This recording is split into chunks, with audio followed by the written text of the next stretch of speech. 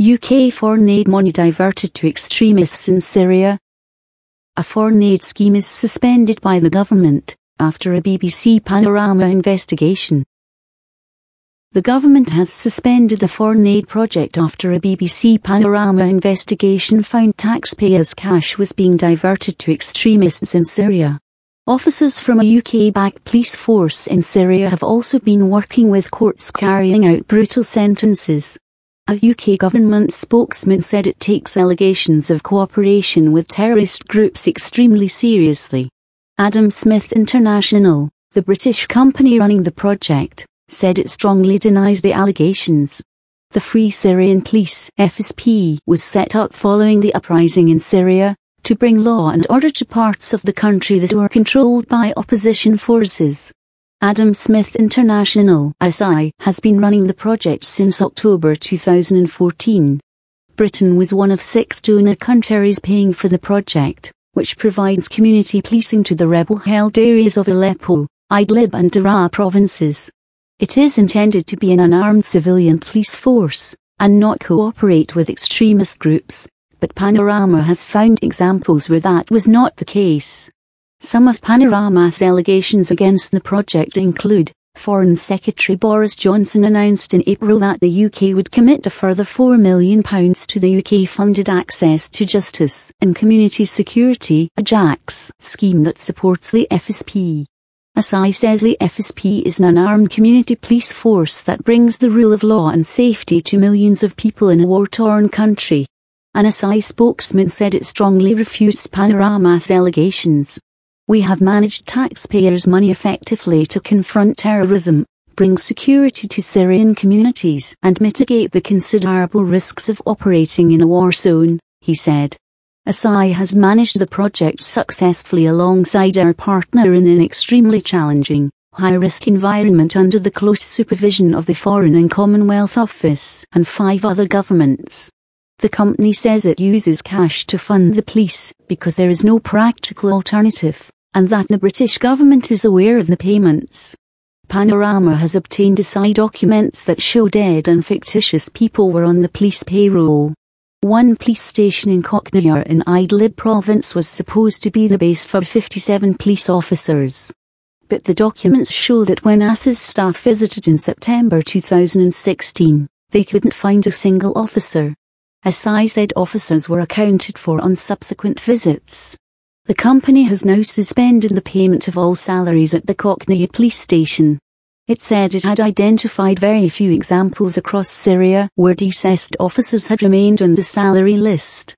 The documents also show how some police officers in Aleppo province were forced to hand over cash to the extremist group, Nur al-Din al-Zinki, in control of the area. The Nur al-Din al-Zinki movement has been linked to atrocities including the beheading of a young prisoner in 2016. An SI report from July 2016 warned that 20% of all police salaries were being handed over to pay for the military and security support that Zinki provides to the 5 FSP stations located areas under its control. As well as handing over a cut of British aid money to Zinki, the police had also worked with the Zinki court by writing up warrants, delivering notices, and turning criminals over to the court. The police cooperation has continued despite allegations of torture and summary executions involving the court at Al-Qasimiyyah.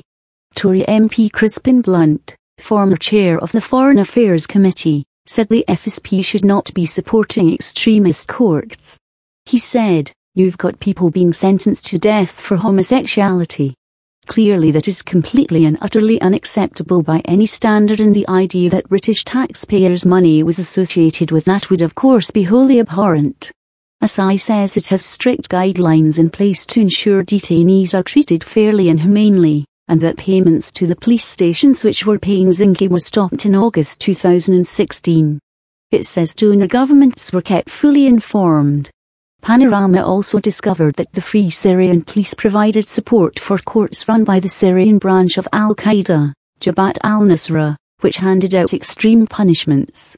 Police officers were present when 2 women were stoned to death near Sarmine in December 2014. Sources have told Panorama the officers closed the road so that the execution could take place. Asai says the police officers who attended the stoning were not formally under FSP control and have since been removed. Panorama has also seen evidence that al-Nusra handpicked police officers in 2 stations in Idlib province. Asai says that the officers imposed by al-Nusra were detected in under 2 months and that payments to the station were then stopped. The company says the payments in question only amounted to $1,800, £1,340, and did not come from British government funds. But Asai didn't explain how they could be sure when the whole project is funded by cash. A UK government spokesman said, "We take any allegations of cooperation with terrorist groups and of human rights abuses extremely seriously, and the Foreign Office has suspended this programme while we investigate these allegations. We believe that such work in Syria is important to protect our national security interest, but of course we reach this judgment carefully given that in such a challenging environment no activity is without risk. That's why all our programmes are designed carefully and subject to robust monitoring."